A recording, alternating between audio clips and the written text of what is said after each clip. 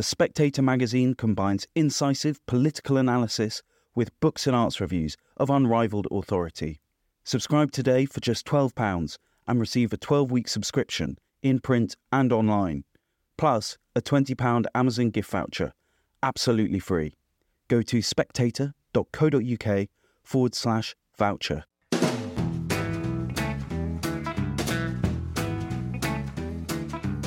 Hello and welcome to the Americano podcast, a series of discussions about American politics, power and prejudices. This year, 2024, is an election year in America, a presidential election year.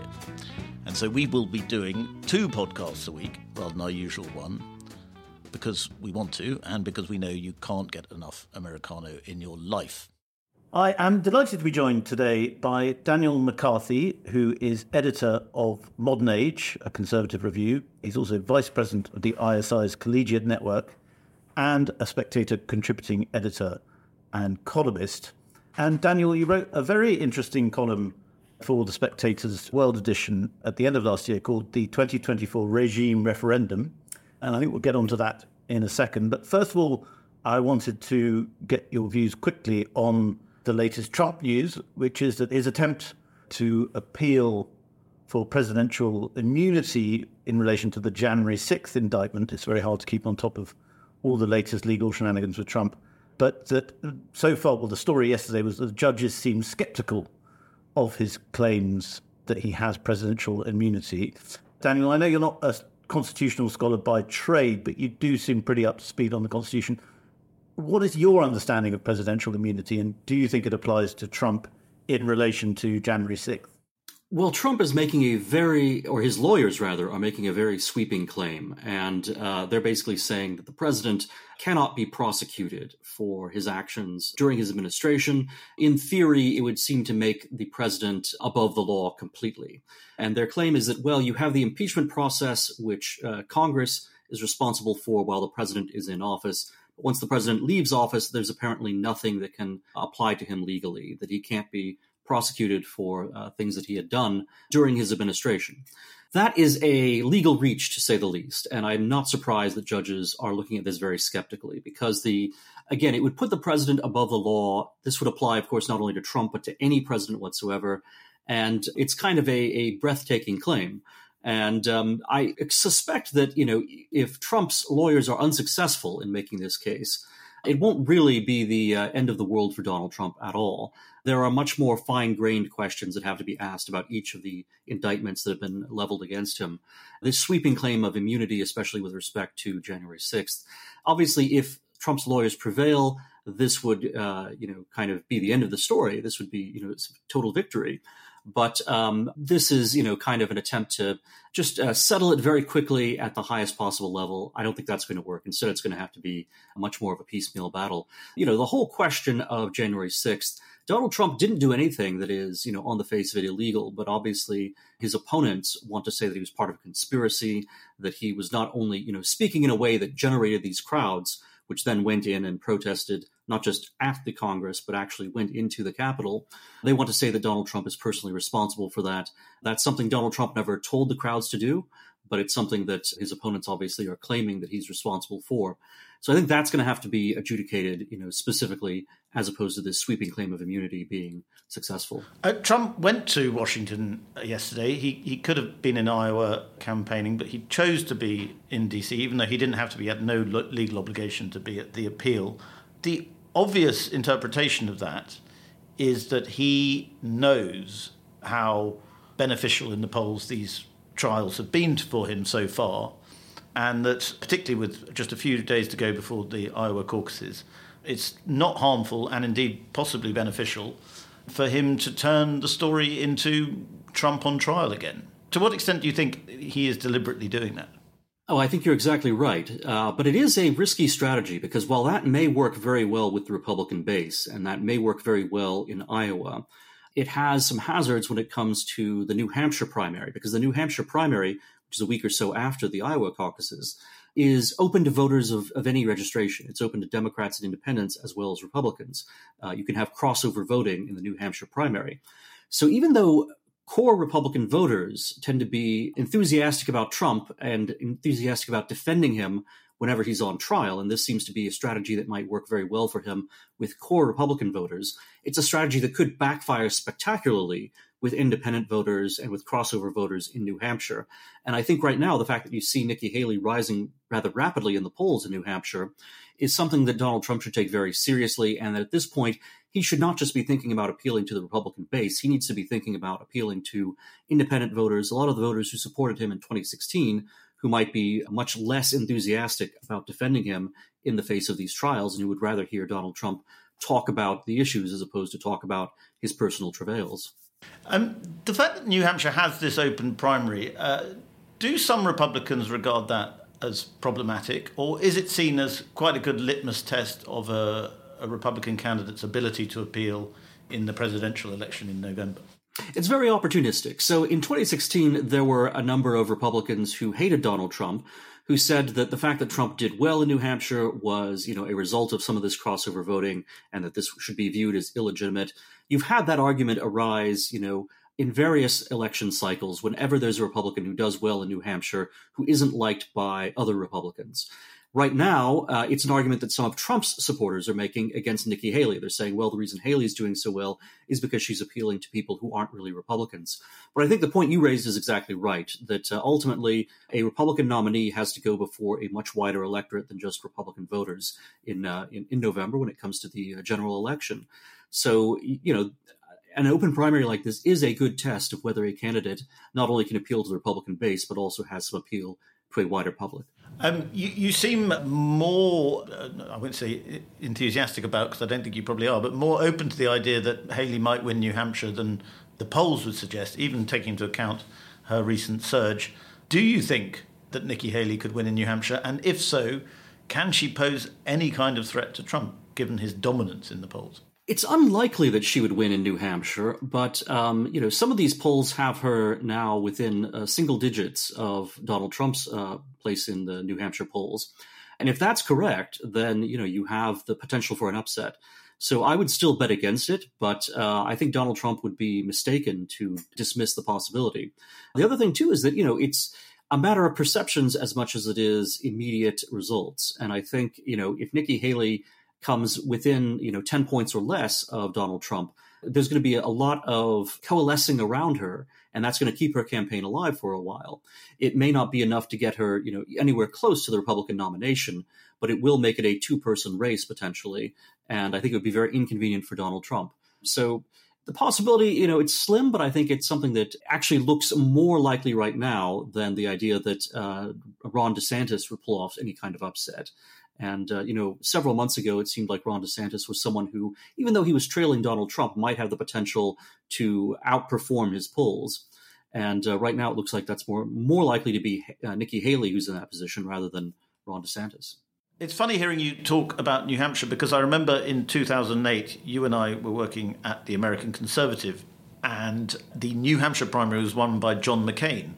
And there's a very good line in your column in Spectator World, which I'd never heard before. It's a joke from the Ron Paul campaign, which is, it doesn't matter how you vote, Republican or Democrat, you still get John McCain. And that speaks to the regime, which is what you're talking about in this column. And Nikki Haley is obviously, to some extent, a regime figure. For listeners who don't know, can you explain what you mean by the regime and why you say that 2024 is going to be the regime referendum? Yeah, what we're seeing is, with all of these legal cases that have been brought against Donald Trump and all of these, rather extravagant attempts by Democratic secretaries of state and other officials to throw Donald Trump off of the ballot in numerous states, this is not just a, typical election where it's one candidate against another.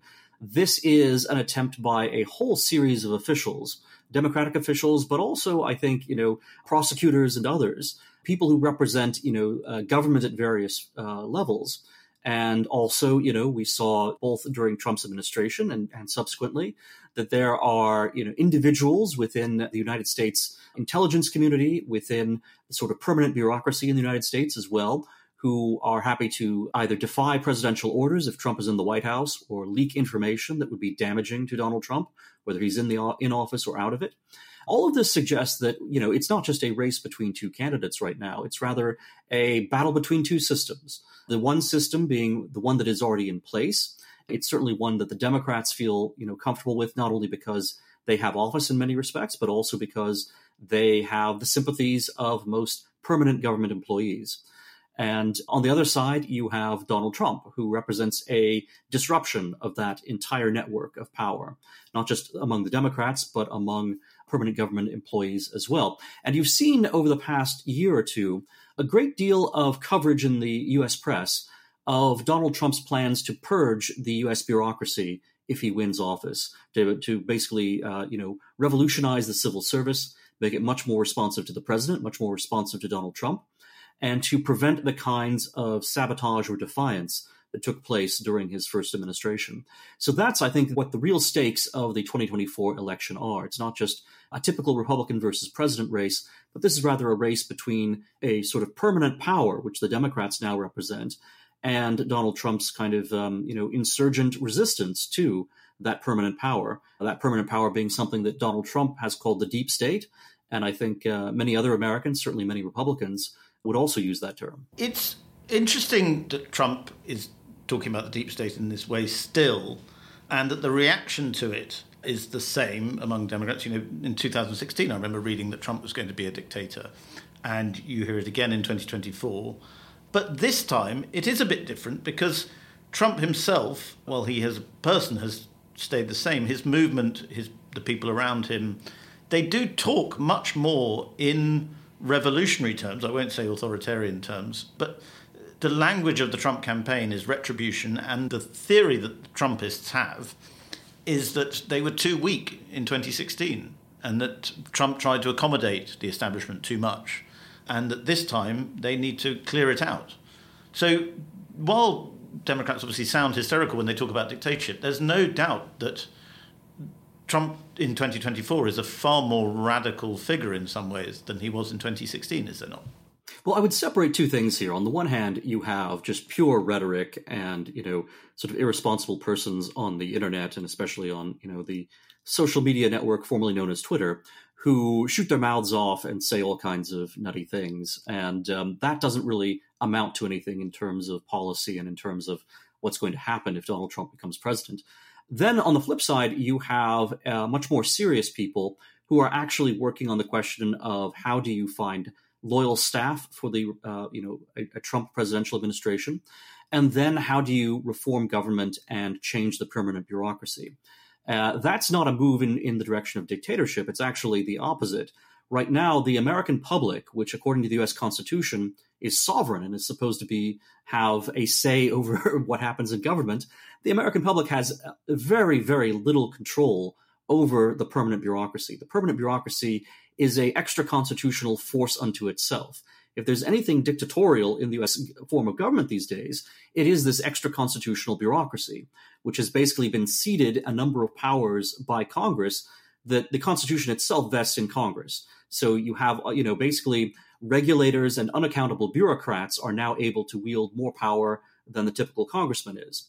One reason why Congress seems like such a joke these days is because it has diminished its own power and responsibility to such a point that you can have people who are just peacocks and who are just, exotic birds, so to speak, out there displaying their feathers, as opposed to actually getting work done, because Congress isn't really all that important for getting work done in the U.S. government today. Now it's all the bureaucracy that does the day-to-day work, and that often is making the regulations that are most, have the most impact upon Americans' lives, upon businesses and so forth. And this permanent bureaucracy is, again, totally unaccountable. So Trump and his team are trying to uproot this, extra-constitutional system that has taken over the American government. And that itself is, I would say it's a counter-revolutionary movement, but it nevertheless is a movement that would be quite drastic if it actually lives up to its potential. And that's something that obviously everyone who likes what the permanent bureaucracy is doing, everyone who likes the power wielded by the deep state, is terrified that Donald Trump and this sort of new team of very serious people will actually succeed in changing the way the federal government operates. And again, I would emphasize it's really getting it back to the Constitution, where political decisions that are made by the people and that are made by the U.S. Congress and the elected president those should all be the proper places where decisions are arrived at, not at the level of, unconstitutional experts who have been appointed by Congress and who then are not responsible to the American people. It's interesting you mentioning the weakness of Congress because, of course, there's an ongoing budget fight in Congress, and that really is the only Congress story of the last few years in many ways, is it not? That Congress just rows over how much to allow the bureaucracy, the federal bureaucracy, to spend. Is that the correct way of seeing it? It is. And if you look at, these continuing resolutions and other attempts by Congress to avoid falling off a financial cliff, what you find is that it amounts to giving a massive blank check to a huge number of government agencies, a huge number of projects. It's never just a carefully created budget which limits what each agency and each department can do. Instead, it's something that is an omnibus package of everything. And you see this with respect right now to foreign policy questions, for example. So what Congress should do, if it actually wanted to have an honest debate about these things, is put, for example, Ukraine aid, put aid to Israel, put all of these different forms of financial aid into separate bills, bring them before the House, bring them before the Senate, and let congressmen and senators vote on them. Instead, however, what you have is this always sly attempt to take absolutely every issue and package it all together so that nobody can vote against it. Because if you vote against Ukraine aid or you vote against giving money to Israel, then you're also voting against a package that may include some additional funds for U.S. border control. And if you support U.S. border control and you don't vote for this package, then there are going to be less funds available for border enforcement. Right now, the big debate is that there really isn't a lot of money being put forward and not really a lot of restrictions on, the sort of extravagant open borders almost policy that Joe Biden has been following. Republicans are very unhappy with that. So they're saying, we actually are willing to vote against this bill because we think even if you've got all these other elements in it, first of all, we're not thrilled about some of those other elements, but we also think that it's far too weak on immigration. And unless it's much stronger, we won't vote for it. But that in itself goes to show if it could be suddenly strengthened with respect to immigration, even Republicans who are skeptical of things like the Ukraine aid, they would go along with the bill in order to get, much stronger immigration enforcement policies. So this is typical of the way Congress works, but I think it has a detrimental effect in the long run on Congress's ability to take responsibility and to actually live up to the expectations that voters have of it. You mentioned immigration. In 2016, very much a winning issue for Donald Trump. A lot of talk about the wall and so on. It met a lot of resistance, but what the election proved is that actually voters really are concerned about immigration, just as they are all over the developed world. In 2024, as you suggest, there is quite a serious crisis on the American southern border. There has been for some time. It seems to be getting worse. Do you think polls currently suggest Donald Trump would beat Joe Biden in November? To what extent do you think immigration and a sense that Trump is the person who will deal with immigration or has shown that he can deal with immigration to a certain extent, to what extent do you think that's causing Trump to lead Biden in the polls? Well, you're right. It has become such a crisis that even Democrats, to some degree, are alarmed about it. And you've seen this, sort of ironic turn of events where a number of Republican governors at the southern border have created systems or incentives for some of the illegal immigrants who are coming through to transit through a place like Texas, for example, and get all the way to New York. Now, New York City considers itself to be a sanctuary city. There are a number of other Democrat-run, or as we call them, blue cities, where they proclaim themselves to be open to immigrants of, all legal statuses, including the illegal ones. And a number of Republican governors have put this to the test and have said, okay, if you really want to be so welcoming of illegal immigration, why don't you take these people instead of us?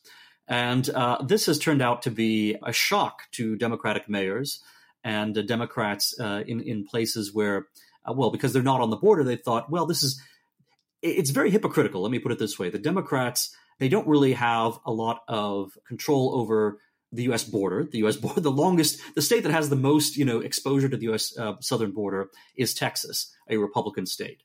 So when a lot of, Democrats in the northern part of the United States, when they talk about how, wonderful illegal immigration is, they're not having to deal with the immediate impact of having people coming across the border illegally. Republicans, like the governor of Texas, have now created a situation where they are passing on those illegal immigrants to places like New York. And so they are nationalizing the issue, basically. And even a lot of Democrats are now discovering, oh, this really is a problem. Where do you physically put all of these people? Do you take schools and hotels that may right now be paid to house U.S. veterans of wars, for example? Do you throw people out of those beds and put in illegal immigrants because you have no place else to house them? What do you do with all of the medical services and other services that are needed by this massive new influx of population? What do your schools do when they suddenly have an influx of people who don't speak English? This is something that can totally overwhelm small communities on the Texas border. It's something that even large communities like New York City find very difficult to handle. So it's something that even Democrats at this point are aware that Joe Biden is failing and something has to be done. And it certainly is a force that is working to Donald Trump's benefit as we look to the 2024 election. I think a lot of independent voters and even a few Democrats, certainly some Democratic voters, are starting to think, something has to be done to get the border under control. And Donald Trump would obviously do much more of that than Joe Biden would. And Nikki Haley, who we were talking about earlier, she is quite soft by Republican standards on immigration. And that could well hold her back, particularly if she does well in New Hampshire, goes down to South Carolina, her home state, where she should be popular. But at the moment, it looks like Trump is further ahead of Nikki Haley in Carolina than he is elsewhere. Yeah, I think it's the sort of self-inflicted drawback of the strategy that Haley is following. So she wants to try to get all voters who are uncomfortable with Donald Trump to support her. She wants to appeal to the moderates within the Republican Party, people who find Donald Trump's rhetoric far too incendiary and Donald Trump's behavior far too outrageous. But in doing that, in claiming that center ground, what she's doing is, of course, alienating conservatives, especially on extremely important issues like immigration. So I think that puts a real cap and ceiling on how well Nikki Haley can do.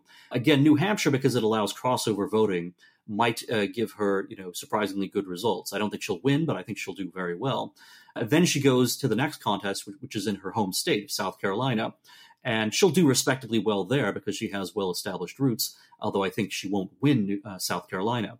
She's not positioned in a way that will allow her to do well in succeeding primary contests over the course of the next several months. So there's really not, a kind of locomotive here that is getting to a station, that station being the Republican nomination. I don't really see a path for Nikki Haley to become the nominee.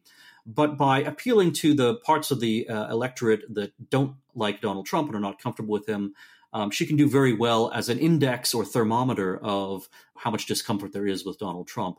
And in a place like New Hampshire, where you have crossover voting, that can be very significant. So, that's her strategy. But without having conservative voters, I don't see any path for her to get to the nomination. This is kind of the flip side of Ron DeSantis. DeSantis made his whole campaign about trying to be more conservative than Donald Trump, more conservative than anybody else. And his idea was that he could show that he would try to do most of the things Donald Trump would do, but do them more effectively. And that he's, a younger man. He could have 2 consecutive terms as president. He'd be able to get a lot more done that conservatives want than Donald Trump would be able to do. And conservatives just haven't bought that, or at least voters haven't bought that. They have instead, stuck with Donald Trump as someone that they have confidence in, someone that they feel they have an established relationship with. And so there's really no oxygen left for someone like Ron DeSantis. That's why his poll numbers have dropped precipitously. Whereas there is still an element in the Republican Party and an element in states like New Hampshire that are unhappy with Donald Trump. They're not enough to actually win most Republican primaries or caucuses, but they are enough to give, a candidate like Haley a chance to eclipse Ron DeSantis and be the runner-up candidate. I just don't know the polling on this. I mean, are there signs that Trump voters, obviously some Trump voters have gone to DeSantis, but it seems to be quite a small number. Is there an element or an extent to which, once you voted for Donald Trump in America, he's such a divisive figure still, he has sucked up so much media oxygen, so much controversy over the last few years, that you can't really give up on voting for Donald Trump because you've committed. You could probably be shamed into changing your vote, but most people feel, in the way that with Brexit, a lot of people felt that it started to define them. Being a Trump voter became their identity, and so therefore they're just not going to switch away from Trump, even if it makes rational sense, logical sense to do so. It's a commitment, and also, voters look at politics as a kind of combat. And they see Donald Trump as someone who, certainly in terms of his rhetoric, is willing to take on Democrats and take on progressives, and for that matter, take on, again, the sort of powers that lie outside of the Constitution in terms of an increasingly woke corporate America, in terms of a mainstream media which is hostile to all conservatives, not just Trump conservatives, but really, if Nikki Haley were to become the Republican nominee, which I don't think is going to happen, she is much more similar to John McCain than she is to Donald Trump. But the left-leaning media would still present her as being Attila the Hun. And we've seen this over and over again. It doesn't matter how moderate or how libertarian or how, middle of the road or even how progressive you might want to present yourself as a Republican. You are going to be the worst thing since Mussolini as far as all the mainstream media is concerned when you get to that November election against the Democrat. This is why I put absolutely no credit in these polls that occasionally show Nikki Haley doing very well against Joe Biden in a general election. The reason you have polling like that is because the media is presenting right now a very benign picture of Nikki Haley because they see her as being a way to damage Donald Trump. But if she actually became the nominee, again, she would be presented by all of the mainstream media as far, far worse than any Democrat could conceivably be. She would be basically presented as the new Donald Trump. So voters have the same sort of attitude. They look at these kinds of elections and they say, this is a battle. Donald Trump is a fighter. The fact that all of these forces don't like Donald Trump actually makes us like him a lot more. The fact that the deep state doesn't like Donald Trump, the fact that the media doesn't like Donald Trump, all of that tells voters that Donald Trump must be doing something right. And, DeSantis was also certainly widely disliked by America's progressive, and when I say progressive media, I mean, we're talking even about the mainstream media. I mean, we're talking about, CNN and, the Washington Post and so forth. I mean, all of them have, political leanings which are considerably, to the left, even of self-identified left-wing magazines of 20 or 30 years ago. So DeSantis has that too, but DeSantis doesn't quite, generate the same amount of hysteria from progressives, from Democrats, and from the mainstream media that Donald Trump generates. And so that, I think, is one of the things that draws voters to Donald Trump. It's also why all these legal attacks on Donald Trump's, all this, and it's kind of shocking, but progressives themselves, enemies of Donald Trump themselves, they call what they are doing to Donald Trump lawfare. This is a silly term, but it's also a deadly dangerous term that these people actually consciously use. Now, when you start comparing your actions to warfare, and when you're talking about weaponizing law and using law as a weapon of war, it seems to me their rhetoric is, if anything, even more alarming than anything you hear from Donald Trump. This idea of lawfare is absolutely antithetical to the idea of an impartial rule of law. And I think, conservative voters, they're certainly, hearing this kind of rhetoric, and they're saying we need to support the person who is against this entire system that is now being weaponized, not only against Donald Trump, but against all conservatives and against, Republicans in general. And that's, again, why I wrote a column saying that really the question that's on the ballot is the legitimacy of the American regime right now, not in terms of the Constitution, but in terms of the extra constitutional powers which have, actually been in charge of American government through the deep state, and also that are reflected by the alignment of powers outside of government in the media and increasingly in corporate America, certainly in the academy. I mean, we've seen over the past few weeks the scandal that Harvard has had, where Harvard University's president has been a flagrant serial plagiarist. And yet it was, very difficult to get her to resign. And even after resigning, she's still getting $900,000 a year, apparently, as a salary from Harvard, simply as a professor and administrator, even after resigning as president. This is pure corruption. And this is obviously, just a smack in the face to Americans, who believe in meritocracy and believe in actually doing honest work and getting paid or getting promoted based on the honest work you do. That's not the way that, progressives work. It's not the way Harvard University works. It's not the way the Washington Post or CNN work. And it's not the way that, surprisingly enough, the permanent bureaucracy in America has to be a little bit more meritocratic because there are some laws that govern that. But it is, in terms of its partisan alignment, it is absolutely tilted in favor of supporting Democrats. And in fact, there are studies of how lopsided the political contributions from American bureaucrats are to the Democrats. I don't want to name the figure offhand because I may be misremembering it, but it is. I think it's way more than 70% of them of their donations are going to Democrats. Yes. It seems quite obvious that Joe Biden's election strategy is based on fear-mongering about Trump. We've seen these speeches in recent days. We see Democrats going around talking about dictatorships, that the next Trump administration will be a dictatorship and so on.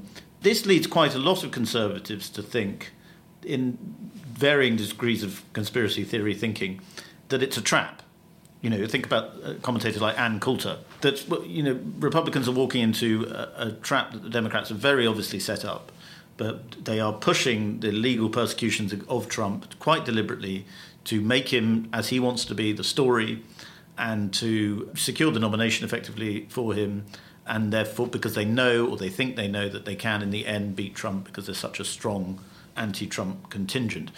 To what extent do you think, A, that is feasible, that the Democrats are doing that? And also, to what extent do you think, they could be right? It could be proved right. I mean, Trump could end up being a sort of Marine Le Pen figure of the American right, in that he will always win the party nomination, but he will always fall short of a majority. And I accept that majority doesn't matter. Yeah, it is paradoxical, because on the one hand, the attempt of waging lawfare against Donald Trump to get him thrown off the ballot, to get him thrown in jail, these are serious. They're not just, ploys that Democrats are employing in order to try to get Donald Trump the Republican nomination. They really would like to see him thrown off the ballot. They really would like to see him thrown in jail. And they also are aware of these recent polls, which show Donald Trump being able to beat Joe Biden. So even if it was the case, perhaps 6 or 9 months ago, that some Democrats thought it would be great to have Republicans nominate Donald Trump because they felt like, they beat Donald Trump in 2020, they could beat him again in 2024. At this point, a lot of Democrats are absolutely terrified of the idea that maybe Donald Trump will win again. Maybe he actually will be able to beat Joe Biden. So it's not the case right now, I think, that any Democrat is saying this is great for us, if Donald Trump gets the nomination, and that we're not at any risk here. Also, if Donald Trump gets the nomination and then wins the presidency again, these Democrats are very worried that he really will change government and, make it more responsive to the voters in such a way that it will severely, compromise their grip on permanent power, not just power in cycles when it comes to who gets elected president and who gets control of Congress. Every 2 years or every 4 years, you have these elections that decide this question. But Democrats right now, progressives and left-wing people, have this advantage of having a permanent bureaucracy, which, regardless of what happens in the elections at the ballot box, you are always going to have these bureaucrats and administrators who are on your side and who sympathize with you. Well, Donald Trump could change that if he actually is successful in uprooting this deep state. So no, I think Democrats and progressives see Donald Trump as a deadly threat. They're not rooting for him to do very well. They really do want to put him in jail or at least get him thrown off the ballot. And they are not confident that Joe Biden would definitely be able to beat him. It would be a very strong contest. Now, that said, the other point that is in play here is Donald Trump has a tendency to want to talk about himself rather than talk about politics.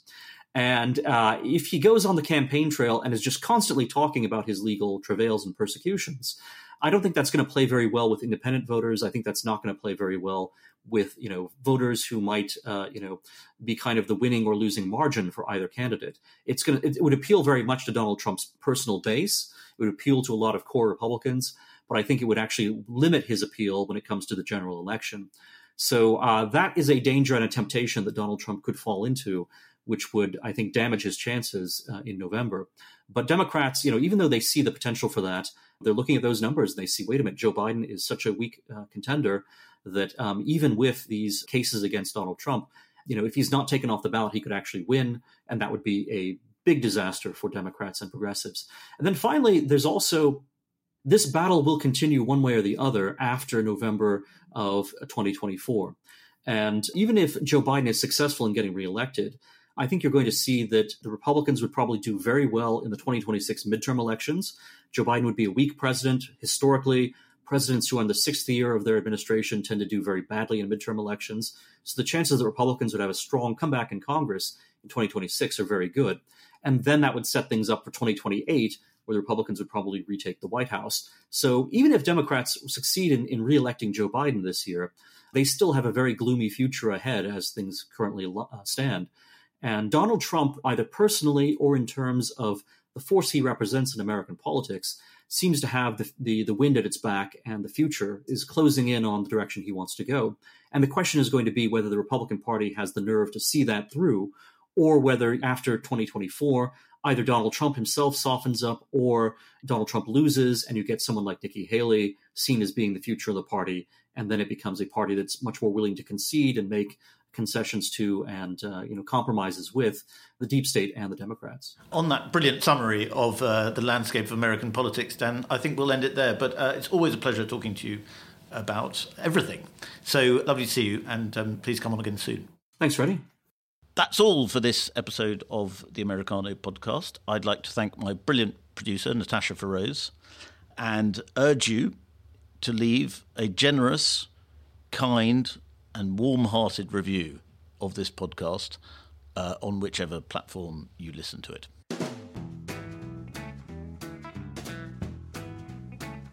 And Natasha has just reminded me that if you want to be like her and work for The Spectator's brilliant broadcast division, there is a job going to be a Spectator producer. It's a wonderful department and they're doing incredible things. So Natasha can now put down the gun that is put next to my head. Do apply, I should add, for this job can be found in the bit of blurb on your screen under this podcast.